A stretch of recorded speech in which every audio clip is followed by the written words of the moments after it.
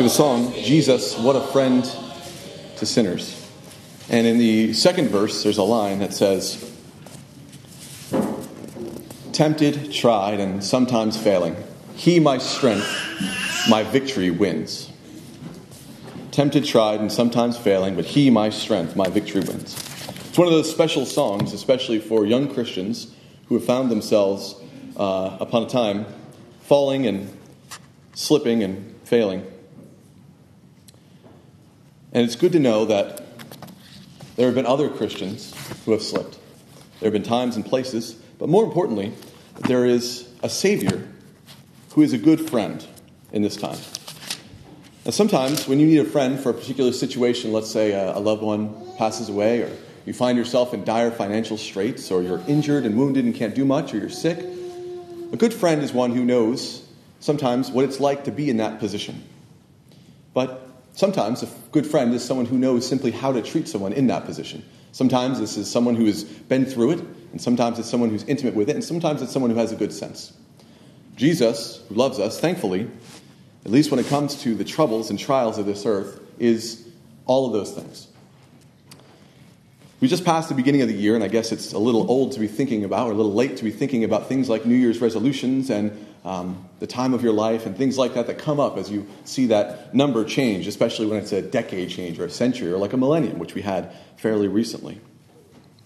But it is good, I think, to consider at different times in our lives our habits, to count our days, to remember that we are all given a certain number of them, and we don't know what those are, and to take our days with gravity and with sincerity.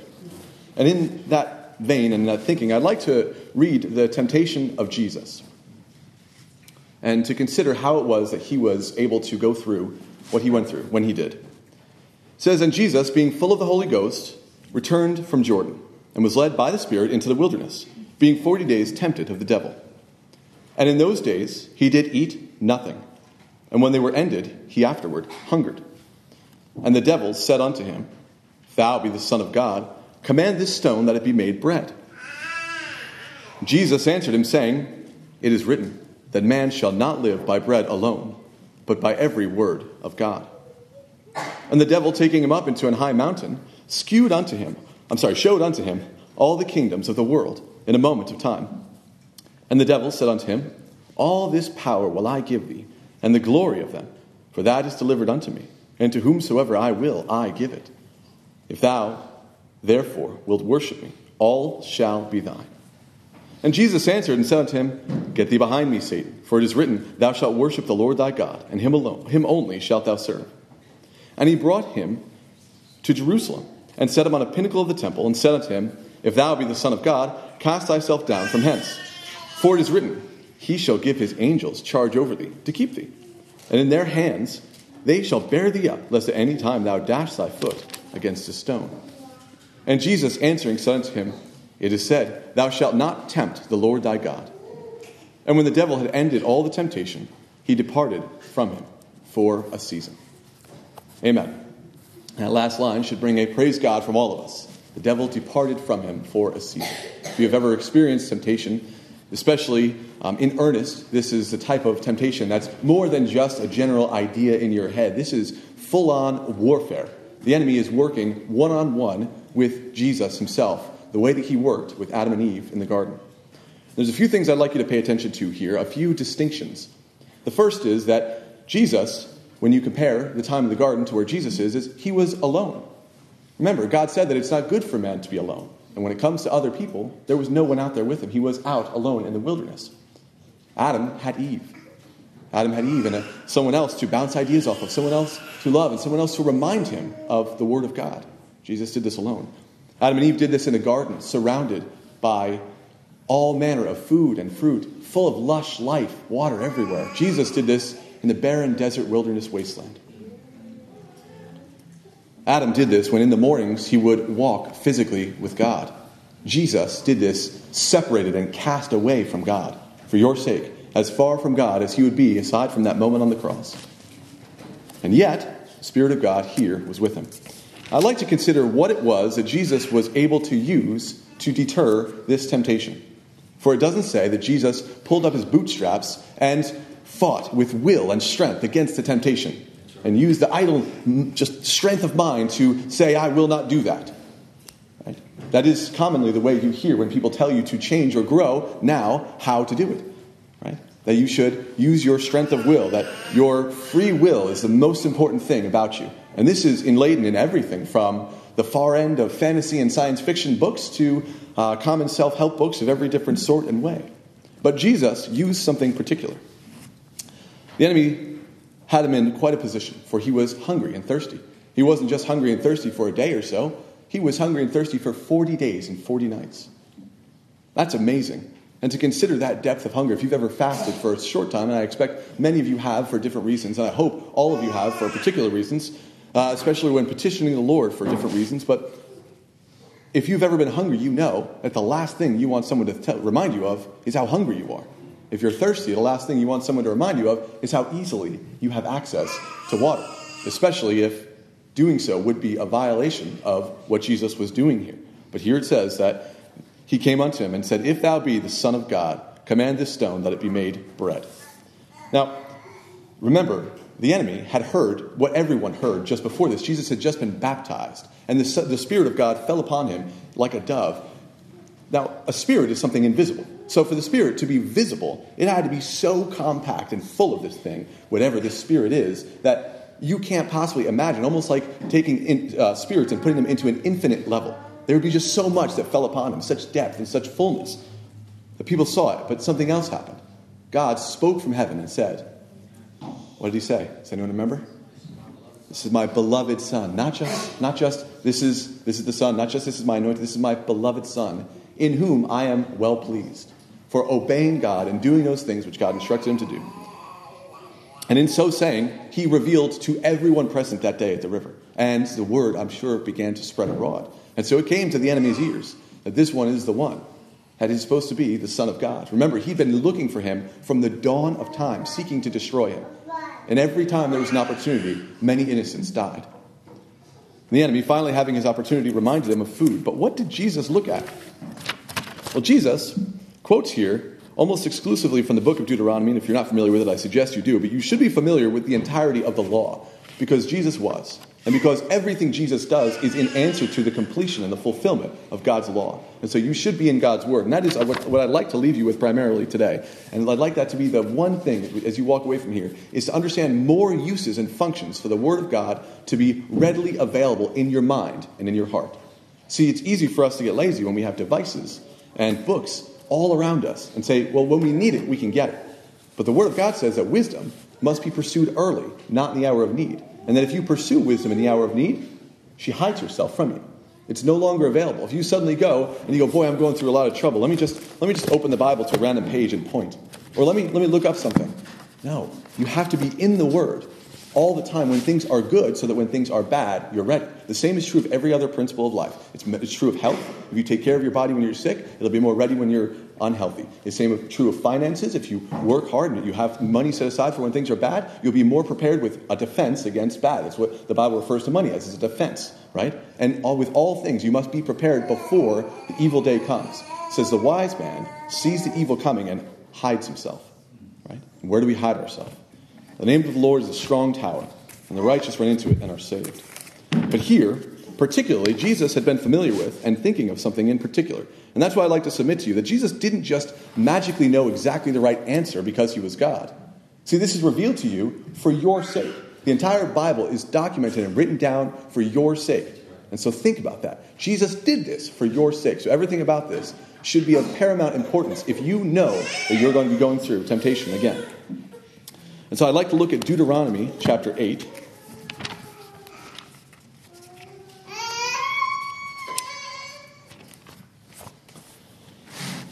So he's quoting here directly out of Deuteronomy chapter 8. And it says, all the commandments which I command thee this day shalt thou observe to do, that ye may live and multiply and go in and possess the land which the Lord sware unto your fathers. Now, when the Bible says that ye may live, you should always stop and think.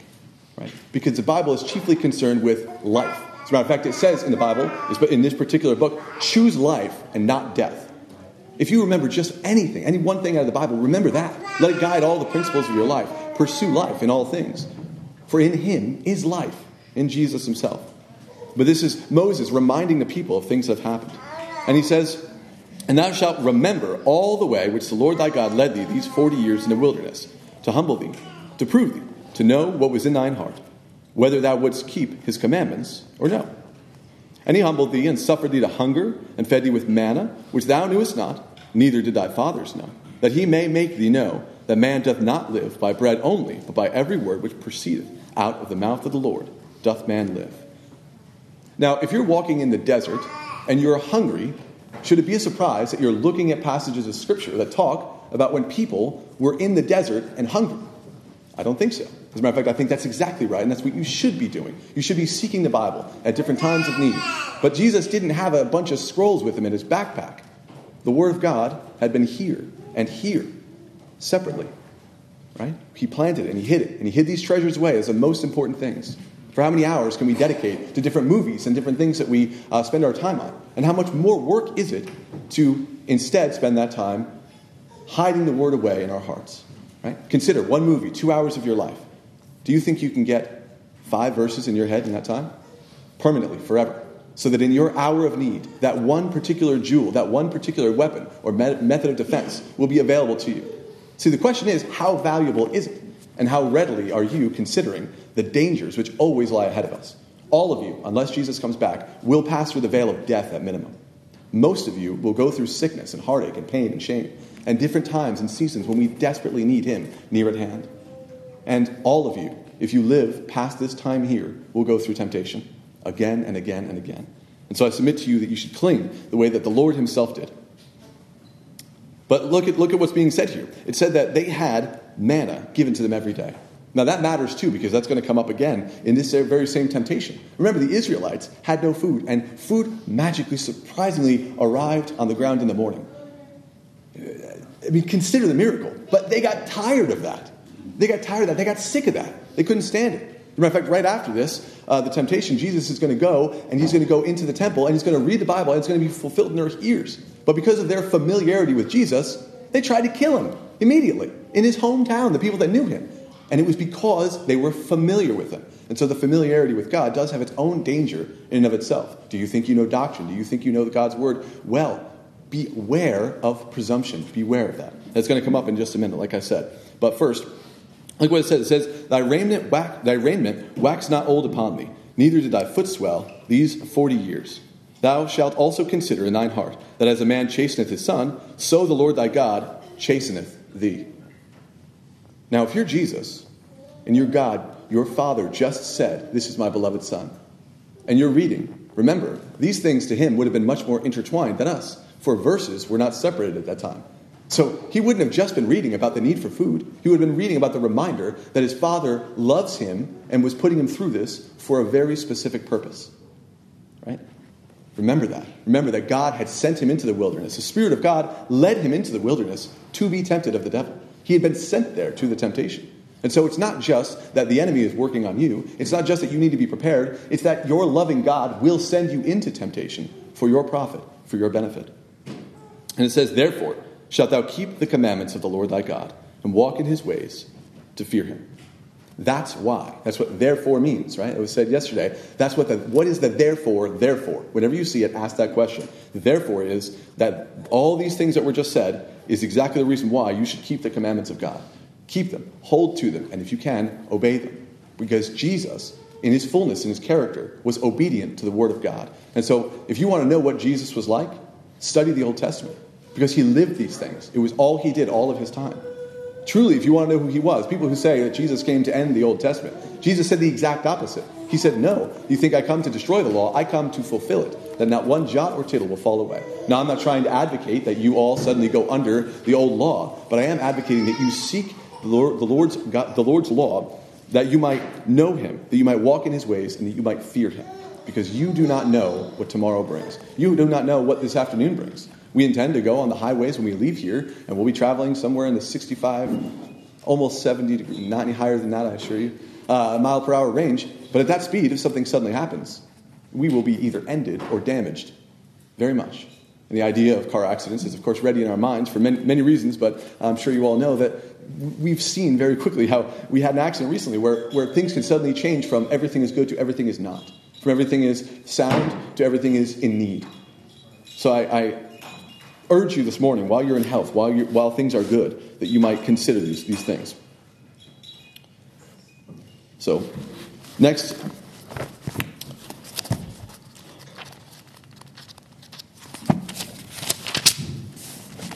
the enemy said, all power will I give thee, and the glory of them, for that is delivered unto me, and to whomsoever I will give it. What is he offering here? First, he's offering to be satisfied in his body, right? To have the lust of the flesh be satisfied, right? Next, he's telling him that he's going to be able to have all that he can see. The lust of the eyes, right? Power, pride, real pride. He's offering it to him. And Jesus says, get thee behind me, Satan. For it is written, thou shalt worship the Lord thy God, and him only shalt thou serve. Also from Deuteronomy. Let's take a look at Deuteronomy 6.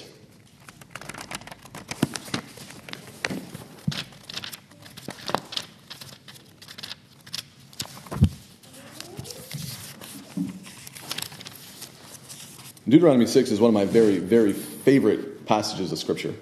It's the one that tells you to hear, O Israel, the Lord our God is one Lord. And thou shalt love the Lord thy God with all thine heart, with all thine soul, and with all thy might. It is maybe possibly the pinnacle passage of Scripture. The one thing that we should be leaning into above all else. But it goes down and it tells us how to teach our children and what things to do. And it tells you to trick yourselves to have the Word of God around you. It says it's to write on your doorpost and to tie it to yourself and to do these things. This is not just for you to have self-discipline and study, though that's of paramount importance. It truly is. But also to have the Word up and around, His law, in places where you're going to see it on accident. Because you're going to see a lot of things on accident. Why not have some control over that? That's what the Word is submitting to you. That you might always be surrounded with the Word, that it might guide your thoughts and your steps. But if it goes down, he tells us, he says, and it shall be, when the Lord thy God hath brought thee into thy land, which he sware unto thy fathers, Abraham, Isaac, Jacob, and give thee these great and goodly cities, which thou buildest not, and houses full of all good things, which thou fillest not, wells digged, which thou diggest not, vineyards, olive trees, which thou plantest not, when thou shalt have be eaten and be full, then beware, lest thou forget the Lord, which brought thee forth out of the land of Egypt, out of the house of bondage. Thou shalt fear the Lord thy God, and serve him, and shalt swear by his name.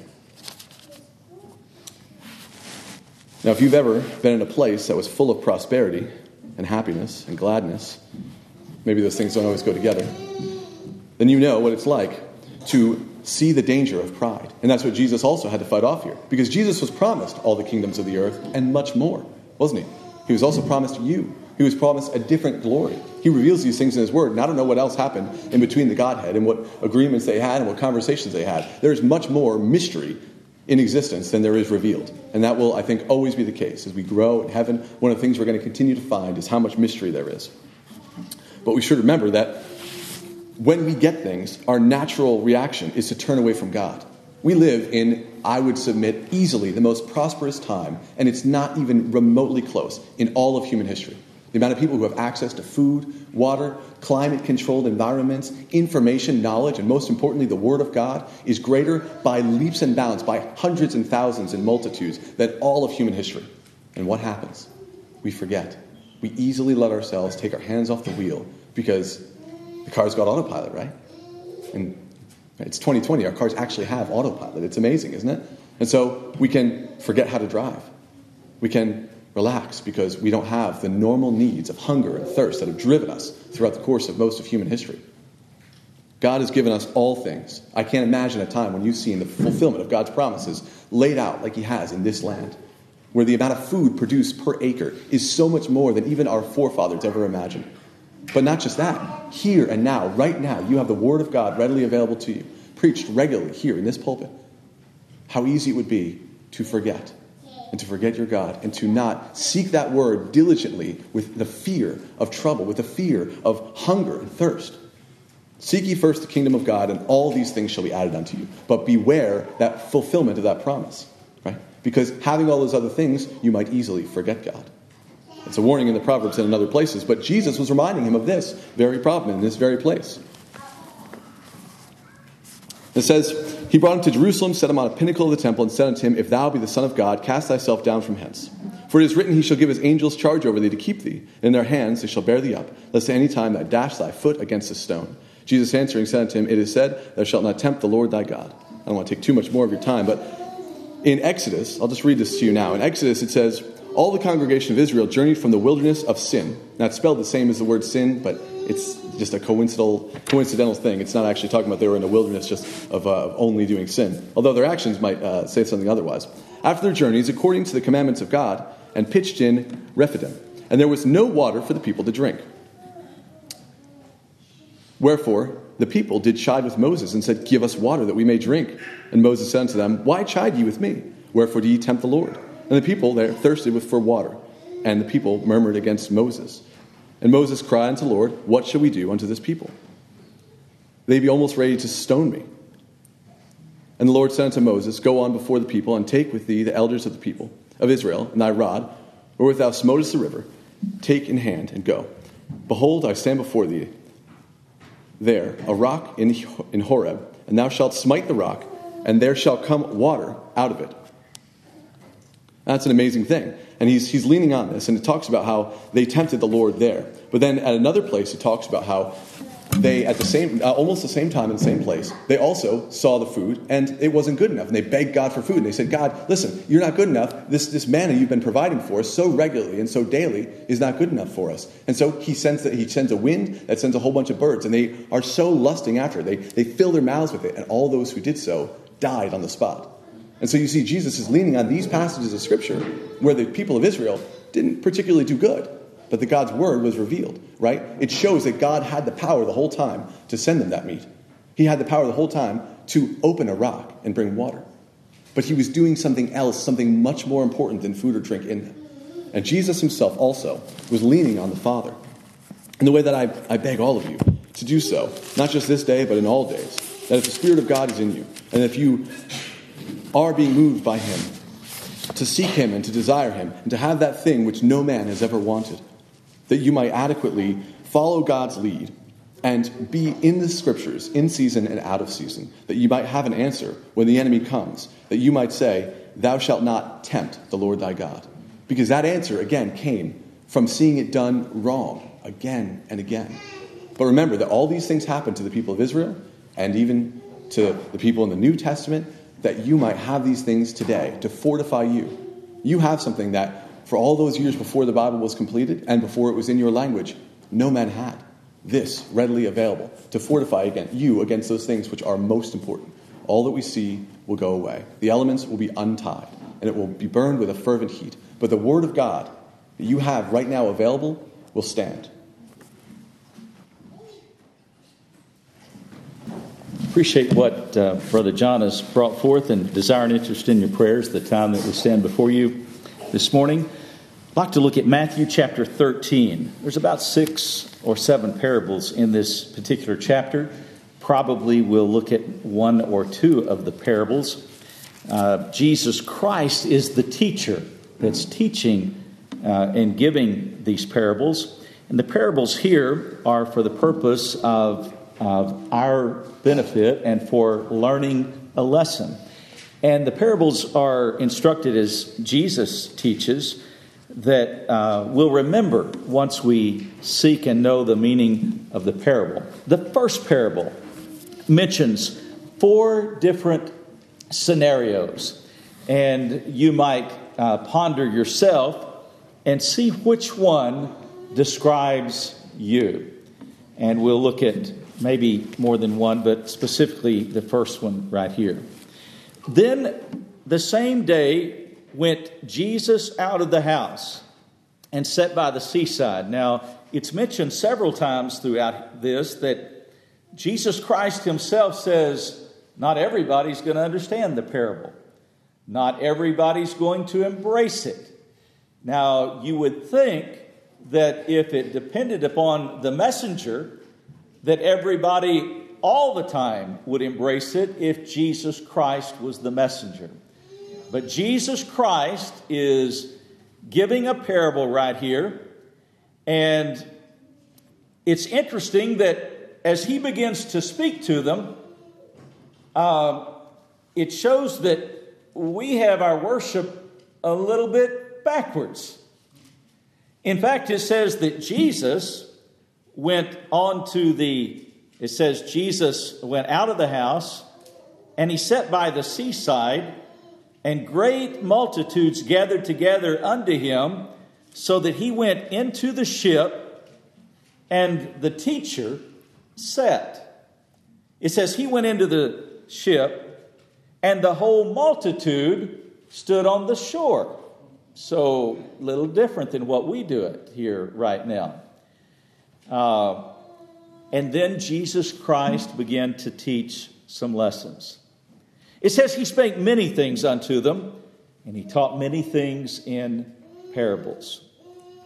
I'm thankful to know that we're not left to interpret the meaning of the parable, that Jesus Christ delivers the parable, and then he tells us the meaning of the parable. So we'll look at the parable, see where we fall in the 4 examples that he mentions right here. And he spake many things unto them in parables, and he said, Behold, a sower went forth to sow.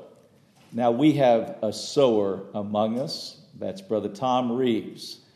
About this time of the year, Sister Reeves says he gets real antsy in the house because he's looking forward to being able to get out and plant some seeds, to sow some seeds. It says right here that a sower went forth to sow, but as he was sowing, now when they would sow seeds, it says that sometimes there was a basket or a barrel, or sometimes they would do it by hand, but there would be some holes in the bottom of it. And as they were going, the seeds would fall out, and there was at least some intention and purpose on where the seed fell. But it says on the first one that the sower went forth to sow, and it says that he sowed some seeds by the wayside. And it says, and the fowls came and devoured them up. And it says some seed fell upon, he gives 4 different examples right here. Some fell by the wayside as they were walking along. You could almost imagine a road or a hardened surface, a hardened path. And it says as they were walking along, some fell by the wayside. And it says that when the seed fell, the fowls came and they devoured the seed up.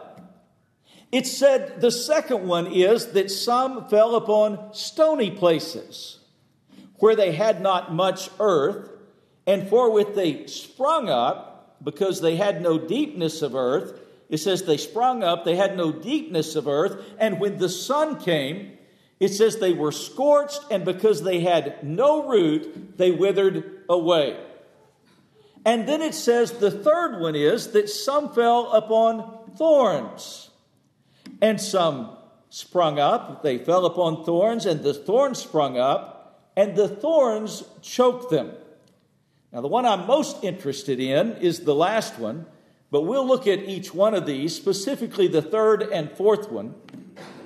And it says, but the other fell into good ground, and brought forth fruit, some 100-fold, some 60-fold, and some 30-fold. So Jesus Christ teaches us a parable right here, and he gives 4 different examples. I've heard folks that enjoyed debating about which one of these examples described whether someone was a child of God or not. I don't think that's the importance of the parable that's taught right here, nor do I believe that it explains which one is or which one's not. But it does tell us the important one. And the important one is the last one in verse 8. Now, he says in verse 9, he says, who hath ears to hear, let him hear. Now, he's not talking about natural ears. But he's talking about folks that have been tendered in their heart to have an appreciation for the things of God, to have a desire to know more about the things of God, and to have a desire to hear from a spiritual standpoint about the things of God. And so as he's delivering this parable right here, he says, for those of you that have an interest in this, listen up. There's some things that you might glean from this that might help you along the way. So I believe that you probably have ears to hear, or spiritual ears to hear, or you wouldn't be here this morning. There's at least 1,000 other things that you could be doing rather than come to the house of the Lord if you didn't have ears to want to hear spiritual things. Now let's look at what he says right here. He says, some of the disciples said to him, "Why do you speak to us in parables?" And he answered unto them, and he says, "Because it is given unto you, those that have spiritual ears to hear, to know the mysteries of the kingdom of heaven, but to them it is not given." First of all, it's not given to those that are not the elect of God, those that have not a spiritual interest or a spiritual hunger for the things of God. He says that he's teaching these things for those that have spiritual ears, that they might remember, that they might hear, and that they might make a difference in their life. Now let's look at, he describes those that will not hear, and he specifically talks about the Pharisees, he talks about the Jews, but I want to get down to the interpretation of the parable right here. I believe that you have there's an evidence that you have spiritual ears to hear because you have a desire to know more about the things of God from a spiritual standpoint. So let's go all the way down to verse 18, and then he begins to tell us the meaning of the parable. He says, "Hear ye therefore the parable of the sower." Now he tells us that this is talking about the Word of God, that it's talking about the kingdom of God. We can even embrace that it's talking about the church of God. I believe you'll see some comparisons right here. I want you to take heed and see which one describes you. That's the purpose of Christ delivering this parable right here. Which one describes me? Hopefully, the first one does not. He says, the first one is, when some seed fell, it fell by the wayside, and the fowls devoured it up. He tells us that the sowing is the Word of God. And he says there's some people that will hear the Word of God and it will have absolutely no impact on them whatsoever. In fact, if it has any impact upon them, it's a negative impact upon them. And it says that the fowls come and they devour the seed, and the seed's gone, and that's the end of it, is what basically the first comparison. It says, when one heareth the word of the kingdom and understandeth it not, then cometh the wicked one and catcheth away that which was sown in the heart, and this is he which received the seed by the wayside. Hopefully, that doesn't describe our situation here in any of us. Maybe it did at one time, but hopefully it doesn't at this time. Then he says, the second one is that some seed fell upon stony places. And he says, the one that fell upon stony places, verse 20 says, is he that received the seed in stony places. The same is he that heareth the word, and anon with joy receiveth it, yet hath not root in himself, but dureth for a while. For when tribulation or persecution ariseth, because of the word, by and by he is offended. Now, it's interesting to note, and it's worthy to consider, that tribulations sometimes cause some folks to be drawn closer to the Lord. And tribulations for other folks drive them further away from the Lord. Brother John gave us great counsel and great instruction about hiding the Word of God in our hearts so that when tribulation comes, we'll be able to endure tribulation and will not be overwhelmed with tribulation. But here he describes an individual that says, the seed fell upon the stony place, and he says, he that heareth the word and anon with joy receiveth it. It almost describes an individual that hears the word of God, and at least outwardly it seems like when they hear the word of God, well, it sounds pretty good to them. They might have an interest in it. And then you don't ever see them again. Now, look at the third one right here. And I fear that it's very possible that this third one could describe us at some point in time in our life. But hopefully the fourth one is where we will land, or pray that God would bless us to land. The third one right here. The third one says that it's the one that fell among thorns, and the thorns sprung up and choked them. So if you go over to the latter part of the chapter, it says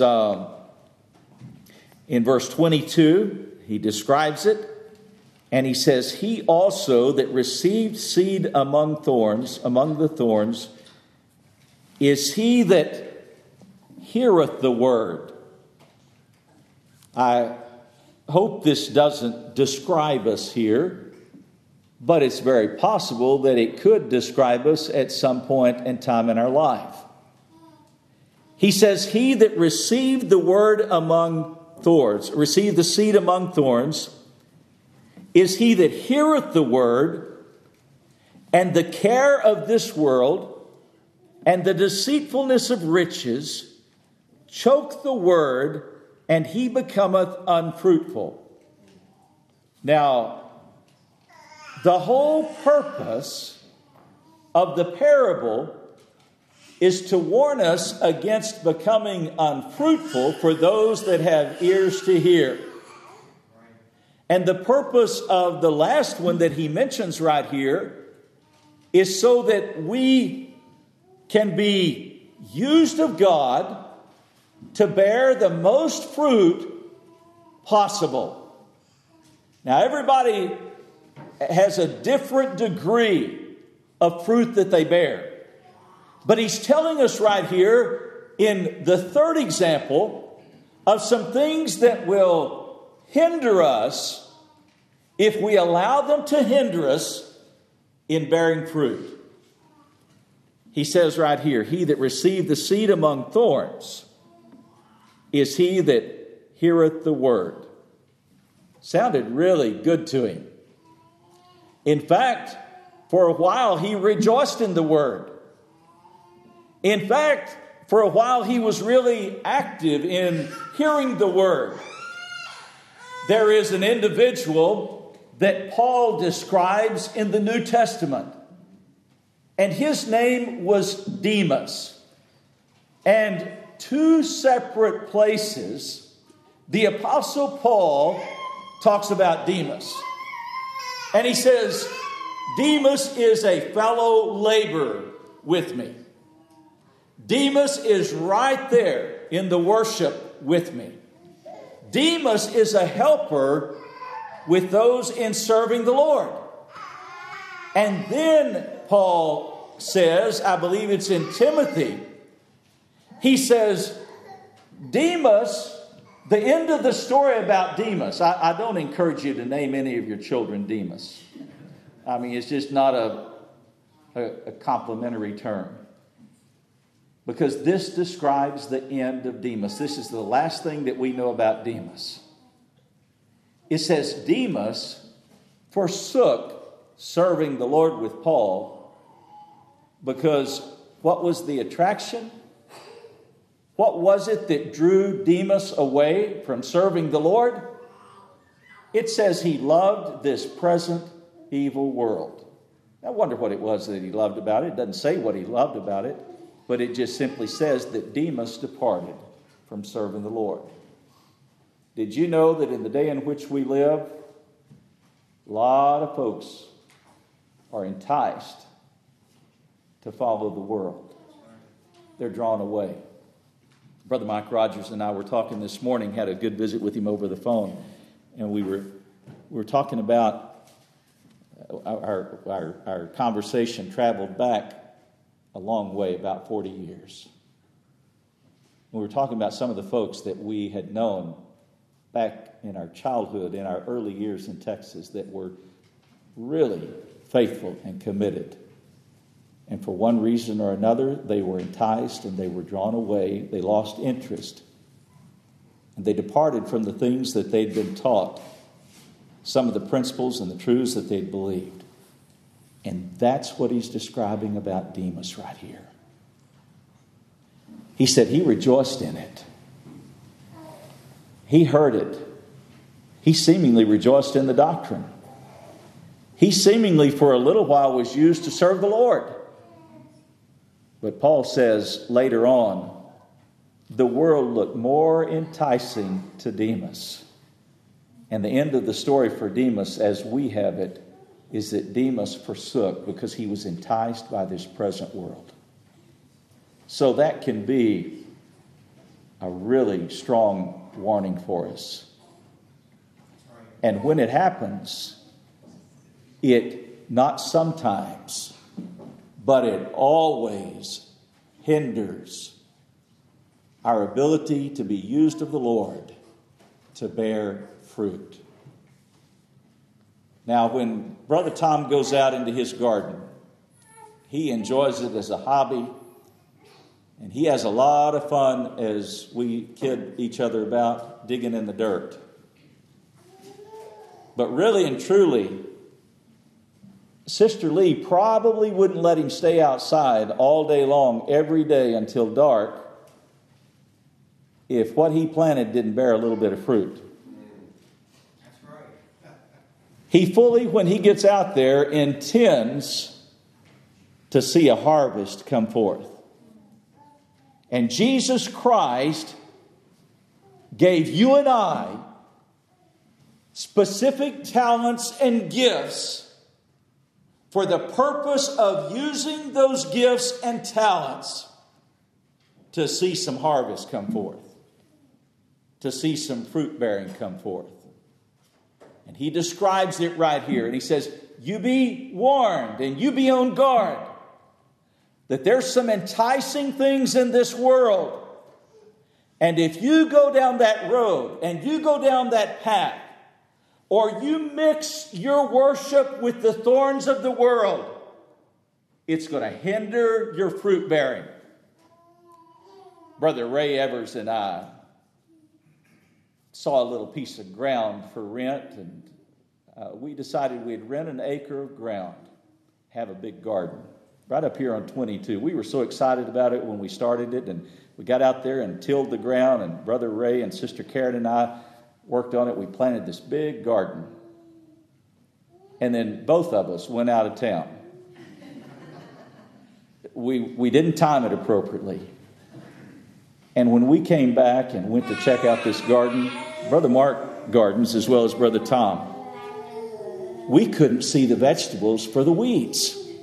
Now, I can assure you, you're never going to find a weed in Brother Tom's garden. They're not welcome there. You won't find that. But the weeds in your life, the tares, can take over to the point that it will hinder your ability to be bearing fruit with the Lord. And that's the warning that he's given us right here. But then he said, there's some seed, the fourth one. Hopefully this describes each one of us. He said there's some seed, the last one, that he that received the seed into the good ground is he that heareth the word and understandeth it. He may not understand all of it in the beginning, but he desires to understand it. And it says that he hears the word, he understands the word, and he says it fell in good ground, and he says He is the one that beareth fruit, which bringeth forth some 100-fold, some 60, and some 30-fold. The purpose, the meaning right here, and the importance of this is not which one will you fall into. The importance is that the talents and gifts that God has blessed you to use, you use them to serve Him. You let the Word of God, you hide the Word of God in your heart. You apply it in your heart. You be on guard not to allow the thorns and the snares and the enticements of Satan to withdraw those blessings and pleasures from you and your ability to serve God. And you pray that your heart will be pure before God. Now you say, you're not describing me. Every single one of us are depraved, guilty sinners. But we pray that God tenders our heart. David said this. He said, Lord, create in me a clean heart, O God. He wasn't talking about only when he passed from this life and he's taken into heaven, but he was talking about right now. He said, there's some things in my heart that separate my fellowship. It doesn't separate the relationship, but it does separate the fellowship that you have with God. And David said, I've got some things in my heart that don't need to be there. And he said, Lord, would you create in me a clean heart, O God? And would you restore a right spirit within me? Lord, would you renew that spirit that you gave me in the beginning and bless me once again to have a heart to serve you? That's what he's talking about right here. He said, don't you allow things into your heart that will hinder you and your relationship with God. But you ask God to deliver you from those things. And you have a heart that's tender to the things of God, to the people of God, to the message of God. I saw a sign one time that said, if you don't feel close to God, guess who moved? It's usually when we move away from God. What he's saying right here is you stay close to the Lord, because God has called you to bear fruit.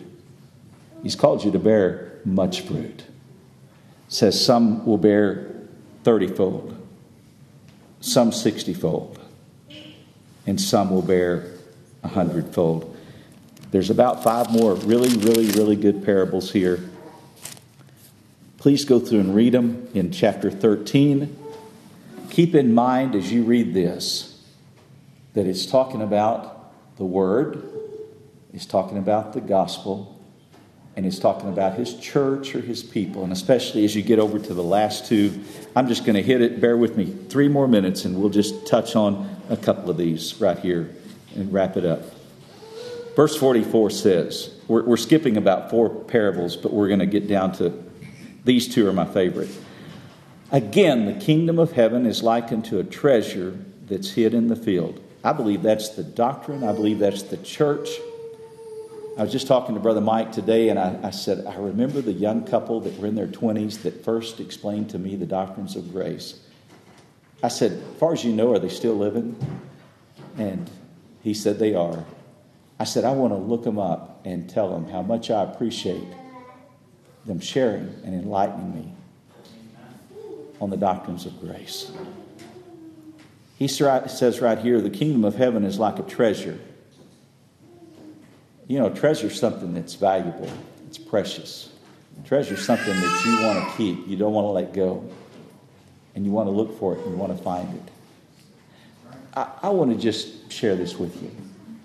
When I grew up, we didn't go to church. That wasn't something that we did very much at all. I went occasionally with my grandparents.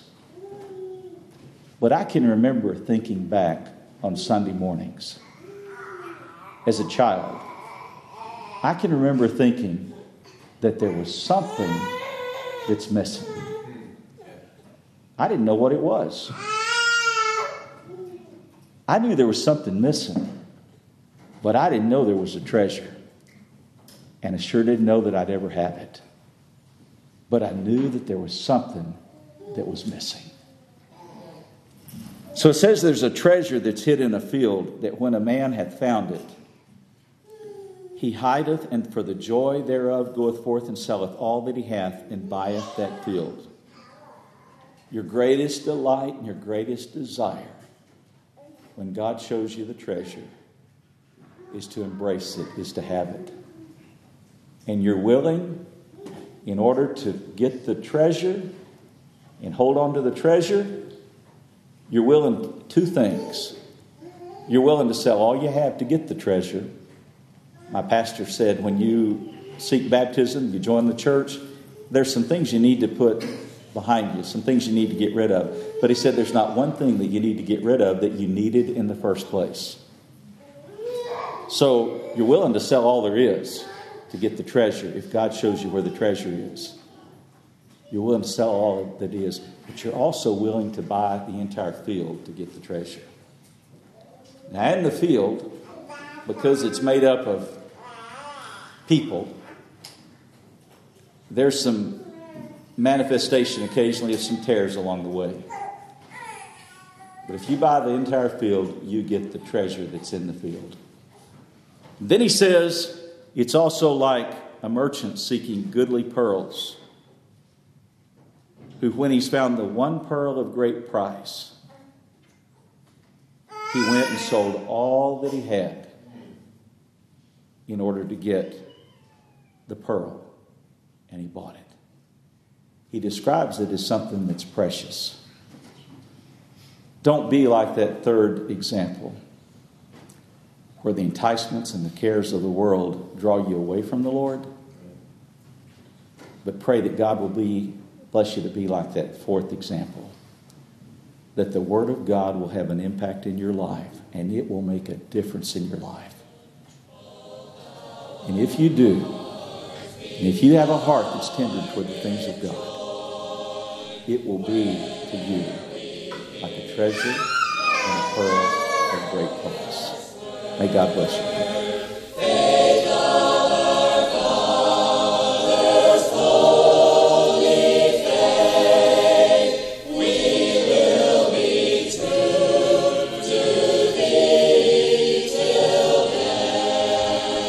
We're glad you've been able to listen to this special podcast. We invite you to come and worship with us on a Sunday morning. Our services begin with hymn singing at 10:30 a.m. Mount Carmel Primitive Baptist Church is located at 1707 Churchville Road in Bel Air, Maryland. If you've enjoyed this message, we invite you to subscribe to our podcast in iTunes or in your favorite podcast application. Now may the grace of our Lord Jesus Christ go with you.